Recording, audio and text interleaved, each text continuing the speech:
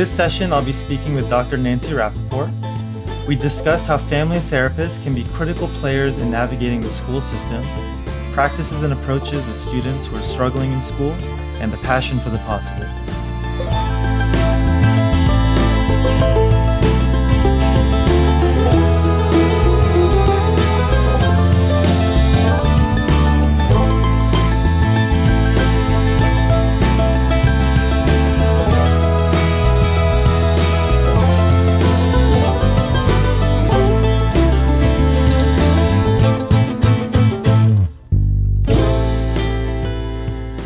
Welcome to the AFTA podcast. I am Navid Zamani, and I'm your host.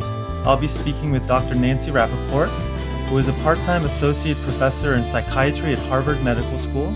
She is also a child psychiatrist and family therapist. She's published a book on how to work with children in schools with challenging behaviors, as well as a memoir. She has an upcoming novel on intergenerational trauma and is a member of AFTA. Thank you so much for being here, Dr. Nancy Rappaport. Is there anything that you wanted to add to your introduction that I may not have mentioned? Just that, first of all, I'm so happy to be here with you. I was a teacher in between finishing my college education and going to medical school. And I taught preschool through third grade in Harlem. And total respect for teachers' jobs and how hard they are, particularly during the pandemic. And a shout out to any teacher who might stumble across this. Yes, Shout out to them. They are in my family and community, so much love for teachers. Yeah. So, Dr. Nancy Rappaport, if I could ask you, given your kind of long history in the work, what's been grabbing your attention these days? School violence, the way that our country can't figure out how to get rid of weapons and children being injured. That certainly with the recent loss in Texas and the debacle, my heart goes out to that community. Yeah, that's been really tragic. How have you been making sense of some of these? If you don't mind me asking, how have you been making sense of school violence, particularly given your background and work? I've been a child psychiatrist for 23 years, and my professional career has definitely been shaped by school violence. I do a lot of trainings on how to do what some people like to call threat assessments. I call safety assessments in schools, and it started after Columbine. In 1999, where schools wanted help with trying to figure out when are there transient threats, sort of threats that are set in the heat of the moment, and substantive threats that may have some impact. And so many times, and it actually will relate to this podcast, so many times when we hear about school shootings, we hear about the multiple opportunities for intervention that didn't happen.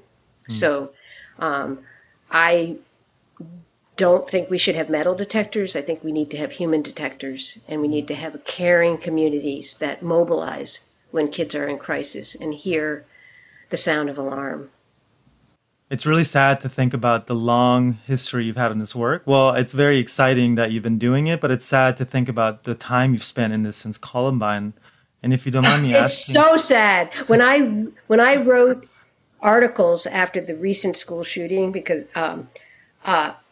I realized that I also wrote about Sandy Hook.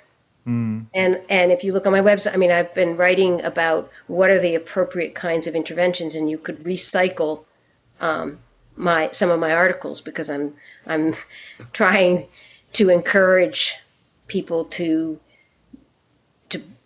be not to make our schools into fortresses, but to really be thoughtful in our understanding of students and intervene early. So you're right. There's you have to hold both. That's big in family therapy, right? You have to hold the hope that we are going to come through with policies that make our children safer, and also hold the devastation and try to make sure you make every effort not to avert those kinds of events. Yeah. Well, I guess I'm curious, if you don't mind me asking, as you've been in this work for multiple decades now, in this particular thing of school violence, how has your understandings shifted or changed from Columbine to now? And for those listening, we're in July of 2022 during this interview. Well, the good news is, and that's partly why I'm talking to you today, Navid, is because I think there's much more of a push for us to leverage optimizing kids in schools. I mean, kids spend over 15,000 hours on average with teachers and administrators through their schooling. And so clinicians, like clinicians who may be listening today, have an opportunity to empower a family to navigate a system that deeply impacts their kid. And we, as clinicians, want to have certain information so that kids get the services. Because there are services that we can help families access that can really change their trajectory. And it's high stakes. So teaching our families how to advocate to get the needs that they want is really important.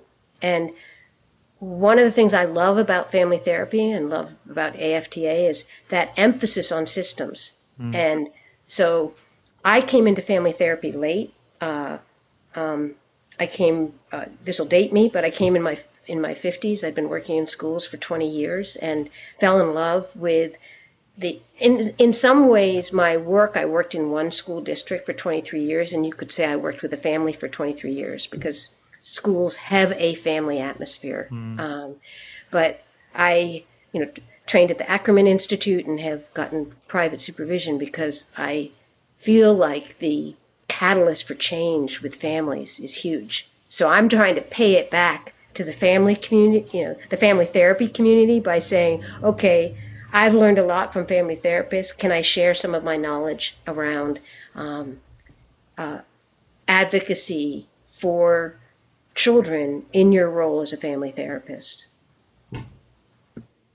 So correct me if I'm wrong, something about your history in family therapy and your attention to family systems, I don't know if this is the way you describe it, but like parallels or noticings about the ways that the school system reflects a family system? That's fair. Yep, definitely.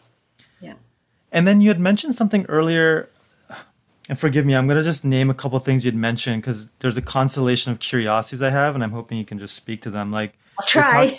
Because you're talking about there's something that stood out to my ears, not wanting to make schools fortresses and figuring out a way to create human detectors versus metal detectors. Yeah. And then you said something about optimizing kids in schools and empowering families. And I wonder if you could say more about that and if there is an intersection between those ideas or how. Well, I guess one of the ideas is some families can feel very defensive. We know that there's a disproportionate number of children of color who get suspended in detention, and that there is implicit bias, and that can come out when schools are feeling frightened. There's a lot of soft signs that can get kids suspended, and I always feel like I do a lot of teaching of child fellows. Those are folks that are trying to learn how to become child psychiatrists and adult residents. And I always encourage therapists to talk about the weapon policy with their patients. And I don't think I think it's a good idea as a family therapist, if you're working with a child who has ADD or who might be the identified patient who's impulsive, that letting them know what can be misinterpreted as not misinterpreted, what can be interpreted as a potential threat and how that might torpedo their education is a really, I think I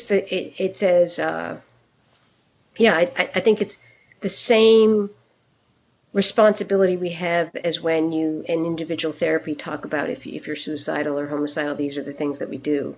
I think it's a part of psychoeducation that's incredibly important because being in the line of having done safety assessments, I've seen so many kids have done something impulsively, which then can be a huge crisis for the family. So if we could prevent that, that would be awesome. Yeah, it's interesting to think about the, or rather, I'm just drawn to this idea that the implicit bias heightens after shootings. Oh, absolutely. You have children who become who have threat assessments done on them. If you, for instance, if you have Virginia Tech was a was an Asian student, and then you'll have an uptick of threat assessments done on a, so it follows oftentimes the ethnicity of a school shooting. You'll see, or just events that happen, and I guess it's the same way as in a family. You're impacted by the environment that you're in, and so if in my state there was a teacher who was beheaded after school, and that caused a lot more understandable fear, but the fear got expressed sometimes by making assumptions about kids' behavior. So, geez, this just seems like a terribly complicated. It's so complicated, and I'm sort of derailing us. I'd rather get us back to what can family therapists do. Well, that's where I was headed, because it's so complicated, and you're talking about this like zone of interpretation that the schools and school systems are positioned to make some assessments. And you said you were talking about like soft assessments or what can be interpreted as potential risk factors. And then you're also talking about, as I'm understanding it, ways that implicit bias follows certain shootings and you named like a minority group. And my very surface level understanding is that a lot of the school shootings currently are being white kids by white kids. They are. So there's a curiosity if like that implicit biases follows white students the same ways it might follow I wish it did. It doesn't. I mean, unfortunately. I mean, I think if you're a white kid in a school setting, again, one of the things that I've been involved with, and I say it anywhere that I can, is there's the Safe School Initiative, which was the FBI and Department of Education that came up with a process of doing evaluations, and Dewey Cornell, who's out of University of Virginia, has done elegant studies about how important it is to be very factual and evidence-based about collecting information. And if you have a system in place in schools that do a proper assessment, you see a decrease in some of the implicit bias, and a decrease in kids of color being suspended. Schoolta.com is his website. And I mean, he does tons of trainings for schools around helping do a better job. Yeah. And I've certainly devoted a lot of time trying to help support schools. But I guess what I wanted to say is I still want to highlight what families, therapists can do to support kids. And what. Yeah. Do you mind sharing about that? Well, I just want to orient first, because I think many therapists don't always know, the last time they might have had experience with schools might have been when they were a student themselves in elementary or high school, and maybe they were in a parochial school or a private school. So just to orient that if they have students who are in a public school, to be maybe even mindful of asking when they have a family more detailed questions about the school setting. So I just wanted to give a little bit of information about that. So you've got the general ed classroom where, and then you have, sometimes kids are pulled out for special ed. And then you have, for kids who are really dysregulated sometimes, or kids who are on the spectrum who might need specialized services, you can have what's called a self-contained classroom. And that's when you have a special ed teacher. And sometimes you can have one teacher to 6 kids.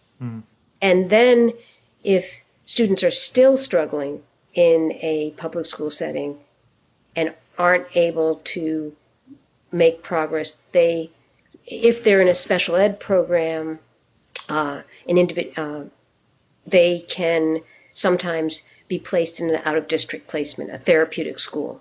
So just to give folks the landscape of it, I think is important. And and to flag that you may have, say, a student who comes in, a family that comes into you because they're in crisis because of school avoidance. Their child hasn't gone to school. They've missed over 100 days. Now, that may sound exaggerated, but there's, many of you as family therapists probably have one or two cases where students aren't showing up in school. And, I have a 2.5-hour lecture on the differential diagnosis of school avoidance. But oftentimes what happens is there's a bottleneck and kids don't get referred for a special ed evaluation. And, there's a high number of students, 15% of the population, who have learning disabilities. And if that doesn't get diagnosed, then what happens, and the research shows this, kids show up with behavioral difficulties. So you could have a kid in your class, in your family therapy session, where you're trying to work out what's going on in the family system. What is this child trying to communicate? But we're possibly could be missing the idea that we need to figure out that they're spending 8 hours a day in the classroom and they can't read, or they have a processing difficulty, or they're distracted. And maybe it's because it's a poor school and they have, teachers that aren't meeting the needs of the student, but possibly it could be an undiagnosed learning disorder.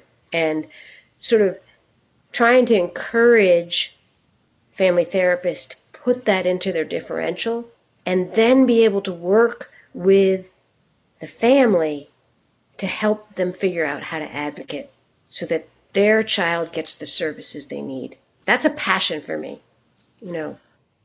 Well, I wonder too, if Dr. Rappaport, if you could share a little bit about some of those. Well, I'm very drawn by your passion. I want to circle back to that and some curiosities about what even invigorates you about this. But I do want to make an opportunity for you to share, if it's okay. Are there certain approaches or questions or assessments or ways that you've learned that are very useful or helpful in sussing out some of these differentials, like you mentioned, or? Well, in the book I wrote, The Behavior Code, which was for teachers, I sort of have SOS tips. And one of the tips is that behavior is communication. So not assuming that if a child sometimes the child may be acting up at home, but it's actually because they're inordinately frustrated in the school setting. So just being able to start to ask questions about, is your child reluctant to go to school? How early did your child learn how to read? Is reading something that comes easy? Is it something that they initiate on their own? If you notice when you're asking a child a question, and again, if English is a second language, that's another variable, but if you notice when you ask a question that there's a long pause before a child starts to answer the question, you might put into the differential that this is a kid who has processing difficulties. And that makes it really hard to sit in class because they have slow processing speed, and so that a lot of things are passing them by while they're in the classroom. So does that give you a flavor of the kinds of things you might be thinking about?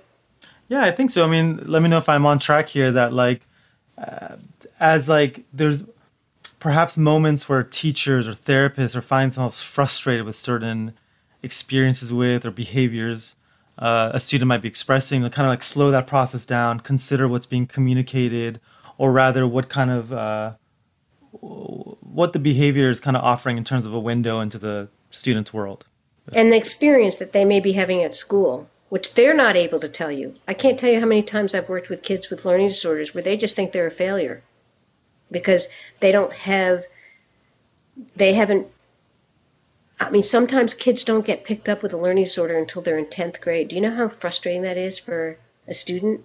So if one family therapist listening to this says to themselves, oh my gosh, I've been working with this student, with this family, and I hadn't really thought about the idea of suggesting to them that the family ask for an individual ed plan.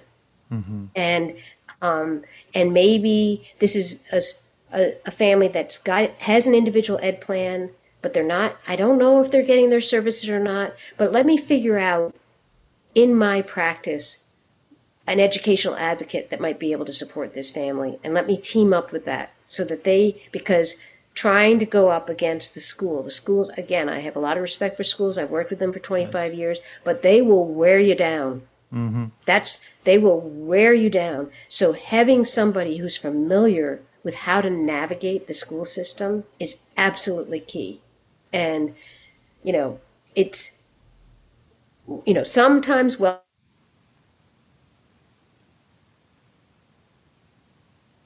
that might have more needs, having an educational advocate. I know the names, Federation for Special Needs, and there are other places within each state that has them, can make or break them getting access to services. Because with an individual ed plan, so can I just say what an individual ed plan Please. is, and so an individual ed plan came out of legislation. It started in 1975, and it says that certain students are eligible for special ed services, and you go through a multidisciplinary evaluation, and then a determination is made whether you get special ed requirements. And you can have academic testing, psychological testing, vision and hearing testing, and there are and what's important about it is there are lots of federal laws that protect it, and most importantly, there's money if you need a therapeutic out-of-district placement. So if you have a severely impaired child that's in the family, sometimes if they're super impaired, they're going to get access to special ed. It's a no-brainer. But sometimes it's going to be a very depressed kid who might be suicidal, and if you go through that process with special ed, you can access funding for therapeutic schools. So that's a make or break for a kid. There's a whole nother category called 504, which is more, that came through a Rehabilitation Act. It's easier to access, but there's no funding. So helping families get an individual ed plan and start that ball rolling is really important. And the parent can go to the school with a letter requesting that. Yeah, if I could ask you a question, because it's kind of what I'm stuck on right now. You were mentioning, if there's even one family therapist who considers it, I guess I'll just immediately raise my hand, and I'm already one of those people, thinking about some clients I've worked with. And if you could tell me, I'd be curious to riff on it just to help you out. Yeah. You get a free child psychiatrist school consultation. Yeah, this is. We could do it live for folks to see. I would be honored. Who would have thought that I'd get this amazing consultation opportunity? I'm okay. So with that I'm just gonna obscure the identifying info. But this family, they're a refugee Middle Eastern family. The child speaks 4 languages, has had a long experience with bullying in the schools, has experienced sexual assault, and they are just feeling really isolated and not connected with peers in their school. As a result, you were mentioning those 100 days of missing school. This is one of those contexts. School came forward with a fairly threatening approach to the family, saying if they don't attend, XYZ will happen. They had the social worker present and everything. There was a school resource officer in the room. Yes. Oh, I could just riff. Can we pause here and I can just riff on this part? Okay, so and this is just using it as an opportunity for teaching points. Please do. This child speaks 4 languages. Sometimes what happens when a student goes into a school and they speak a second language is that people assume if they're not making progress, it's because they have English as a second language, which may be true, but sometimes it also can be because they have an underlying learning disorder that's not diagnosed. So I did research on Haitian families where we had grant money, so we were able to push back on the idea that some of these kids weren't progressing because of English as a second language. And oftentimes when they come in as English as a second language, they have self-contained classrooms where they have a much smaller teacher-student ratio. And then they're pushed out into the general ed and they don't have the support. So a tip-off would be asking the family, like, did he start to avoid school when he went, how did he get his ESL services, his English as a second language services? Was he in a small classroom with, what was the teacher-student ratio? And then did he get moved into a classroom with 30 kids and one teacher, and you started to see him start to slip off and miss school? So that just a way, I'm trying to show you how the process of thinking about it. And then if you took the bullying in the school, there is, first of all, the biggest mistake that I see so often happen when I've done safety assessments with bullying, because sometimes kids will take that into their own hands, right? They get tired of being bullied. They feel like the adults are ineffectual, and so I'm just going to take care of it. Right. And then they become the identified troublemaker. Yes. So I always encourage clinicians and families to be documenting the bullying, because it doesn't get oftentimes bullied. The bullying behavior doesn't get documented. And so making sure that in your notes that you're writing down incidences that may have been happening, so that can be used in terms of, if you get an educational advocate, they're able to leverage the school about that this child needs to be in what the educational jargon is the least restrictive setting, but that they're not being protected. And that's okay. And then let's just pretend that this family, not pretend, I don't mean to minimize it, but let's just think this family had a lot of trauma happen to them. So you have a student who is easily triggered. That's when I would say getting an individual ed plan is really important, because if they have documented PTSD, post-traumatic stress disorder, there are certain discipline protection with a special ed plan, so that if, say, for example, he's in the cafeteria and he gets freaked out because there's, a loud bang that came from the soda machine, and he turns around and by accident his tray ends up hitting another kid. But now he's being suspended. If he has, PTSD, you have a little bit more leverage to advocate for him around what are the kinds of accommodations. Again, I'm just riffing on this, but is there a place that he could eat that's a little quieter, that's not as overstimulating, while you're building up his reservoir to be able to manage being in a loud cafeteria? And then the 100-day absences and this is again where I feel it's incredibly intimidating to be at one of these school meetings many times. Yeah. And I don't think families should go alone. If you're listening to it, I would try to identify who can go with them that can be an advocate. With my child fellows, I'm always saying, look, if you and any trainees that are listening, if you can go to one of these meetings, it is a huge alliance building. And but the whole kind of threatening nature that often happens, where the schools are pissed off because they feel like if the parents would just do their job, they could shovel this kid out the door and get him to school. And the parents often are feeling like, if you would just figure out what my kid needs, I wouldn't be in this predicament. And so that's where, again, depending on what the appetite of a family therapist is, that's a systems problem, right? I mean, that's the same thing that happens with parents, right? The blame game. And were you in the room with me with this client? Because you're right on the head there. Yeah. So that's why we're just beginning a conversation, but it's just me inviting family therapists to get curious. It's what you started out with, inviting you to be curious. I mean, you don't have to read the behavior code. I'm not here trying to hawk my book, but getting curious about who in my community is a good educational advocate. Do I call, there's a list on the Department of Education in everybody's state. You could just put educational advocates in whatever neighborhood you're in and see but probably you want to ask a child clinicians often might have a name of a good educational advocate they use. For me in Boston, it's the Greater Boston for Legal Services. They have lawyers that have done some amazing work.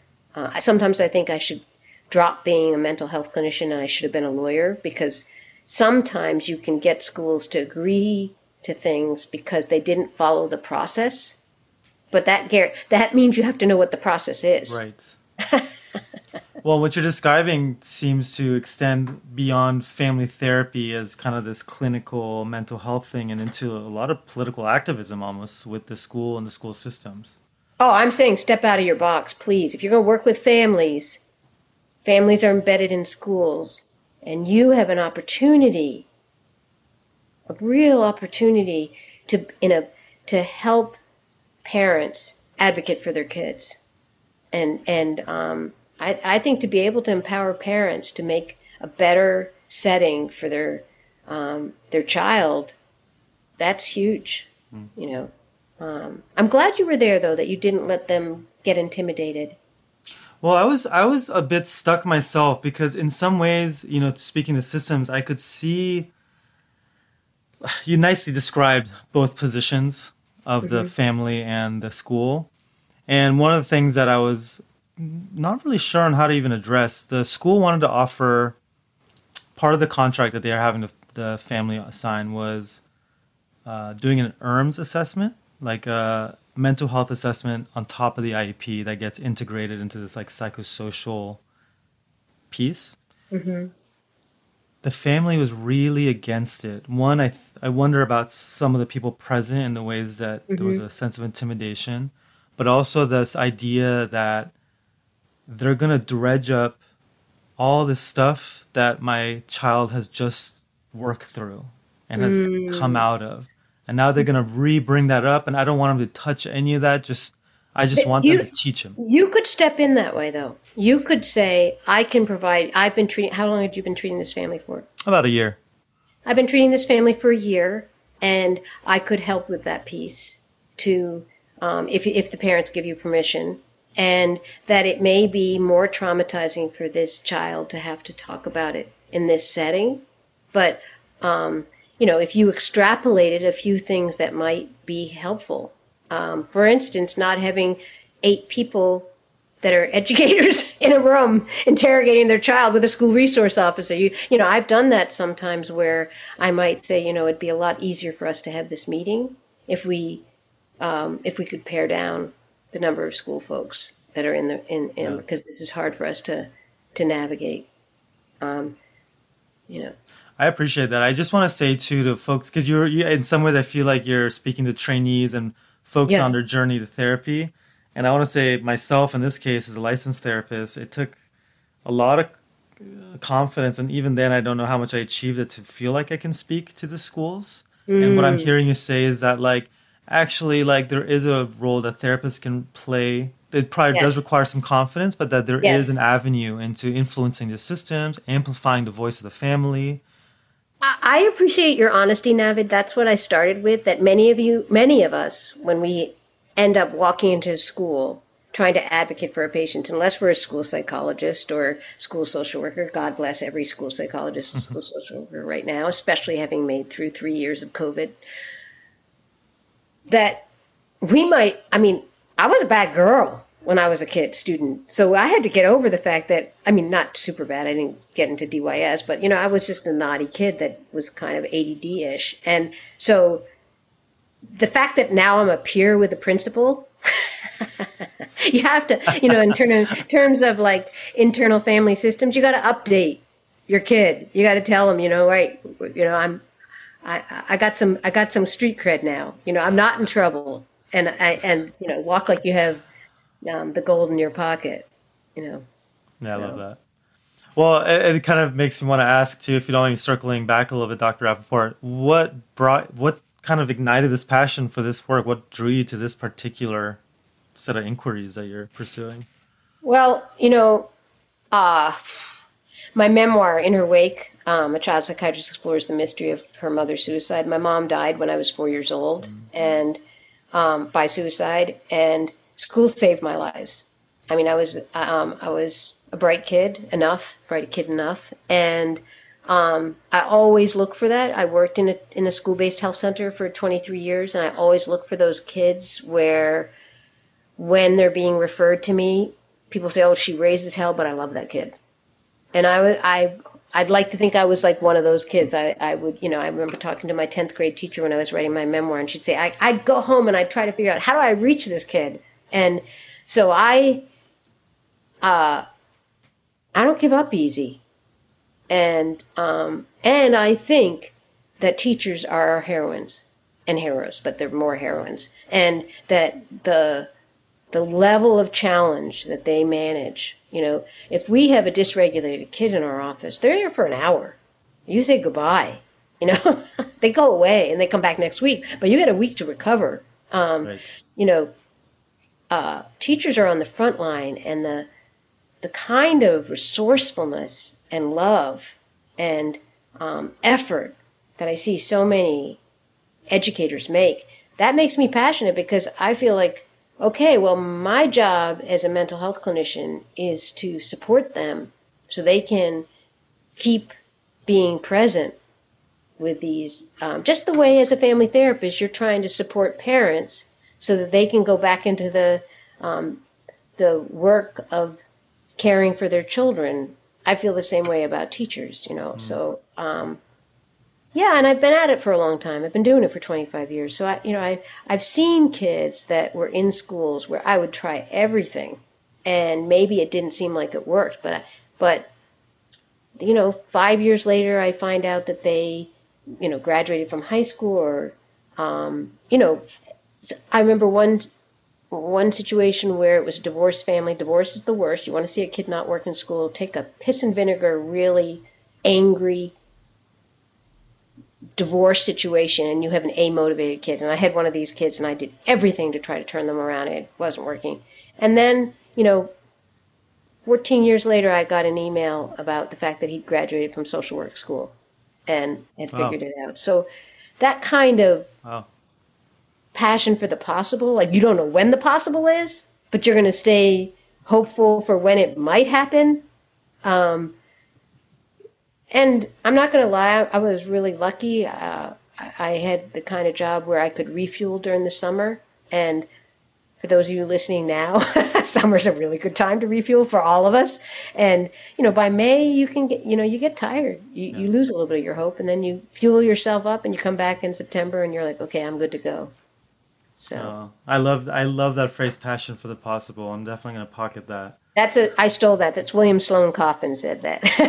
Well, everything's stolen. So yeah. But I appreciate you passing it on to me. Yeah, and I have to shout out to my wife, who's a teacher, mother-in-law, school psychologist, aunts who are teachers. So yeah, I just really. So which grade does your wife teach? She's a high school teacher. Nice. Yeah. That's a great age. Yeah. Yeah. So if I could ask a question, just kind of look back a little bit. You're talking about your memoir. You're talking about like interviewing your 10th grade teacher. Mm-hmm. I love that you kind of I'm assuming that you kind of went through this process of reconnecting with old teachers to get a sense of the student and person you were, if that's a fair assumption I'm making. I read old report cards more than I interviewed teachers. Okay. And I went, there was one really, I wrote a 4th grade short story about, it doesn't matter, but it was basically like an X-ray of my unconscious in 4th grade. And that I put in the memoir. And I still think about that teacher, and I bet you each one of us either has a teacher that shaped us, or a teacher that made us feel, the passion for the possible. And she was a really special teacher that, maybe I'm a writer because, I wrote 52 pages on Iceland in 4th grade. Who does that? And she allowed me to bring in rhubarb pie and to have 2 classes, to read half of it. So I have tremendous respect for how each of us can care about each other and the people we work with, and that makes a huge difference. Yeah. Did that process of reading your old report cards and talking to your old teachers, did that influence some of the work you're doing or affect some of the ways you're thinking about this work? Or perhaps other effects in your life? I'm not sure the question, but I think I love telling stories. I honor storytelling, both with my patients and with, with my fascination with how do we describe things in a way that draws us closer, and that's what I'd say to that. We all have a story to tell. Thanks for letting me ask that. Well, Dr. Rappaport, it's been really quite a delight to talk to you. And as we're kind of starting to round our time here, I'm wondering if there were some things that you had hoped I had asked that you could speak to, or some items that you might want to mention. That perhaps well, just if anybody wants to get in touch with me, my website's really easy. It's nancyrappaport.com. Happy to continue the conversation, and just hoping to have highlighted that kids spend a huge amount of time in schools, and that if you can leverage that and do some prevention and some psychoeducation about what advocacy is possible, that we could empower parents to help make the schools be more responsive to their children. And that's something I would encourage you all to just think about. And if a child is struggling, to put in your differential that maybe they have a learning disorder, maybe they need to have an evaluation done within the school setting to understand more about them. Just going back to what you said, stay curious about it. Don't assume. Just as when I was in school CL, you don't want to assume it's a family dynamic and lose track. Hold both. Yes. Possibly there's a something's not working in school, and there's something that needs to be unraveled in the family. Yeah, I appreciate that, because I think my weakness is that even in this conversation as we're chatting, I'm noticing that like my attention is really drawn to the context, and sometimes I'm losing track of the other threads of influence. It's hard. It's especially hard if you've been doing it on Zoom. Yeah. So shout out. Yeah, and I assume that if myself or folks listening want to hear more about some of your ideas that we discussed here, they could go into your books and articles. And yes, my website is designed to give as much information. So if you go to my website and you search behavior code, or you can just browse around, and there's lots of things to download, and it does have access to my books. And I have a chapter that sort of is for pediatricians, but it also could be for family therapists. I can either, if anybody emails me, I'm happy to share it. Beautiful. Yeah. Great. Thank you so much for your time. Appreciate it. Thank you. My pleasure. Thank you, Navid. Thank you.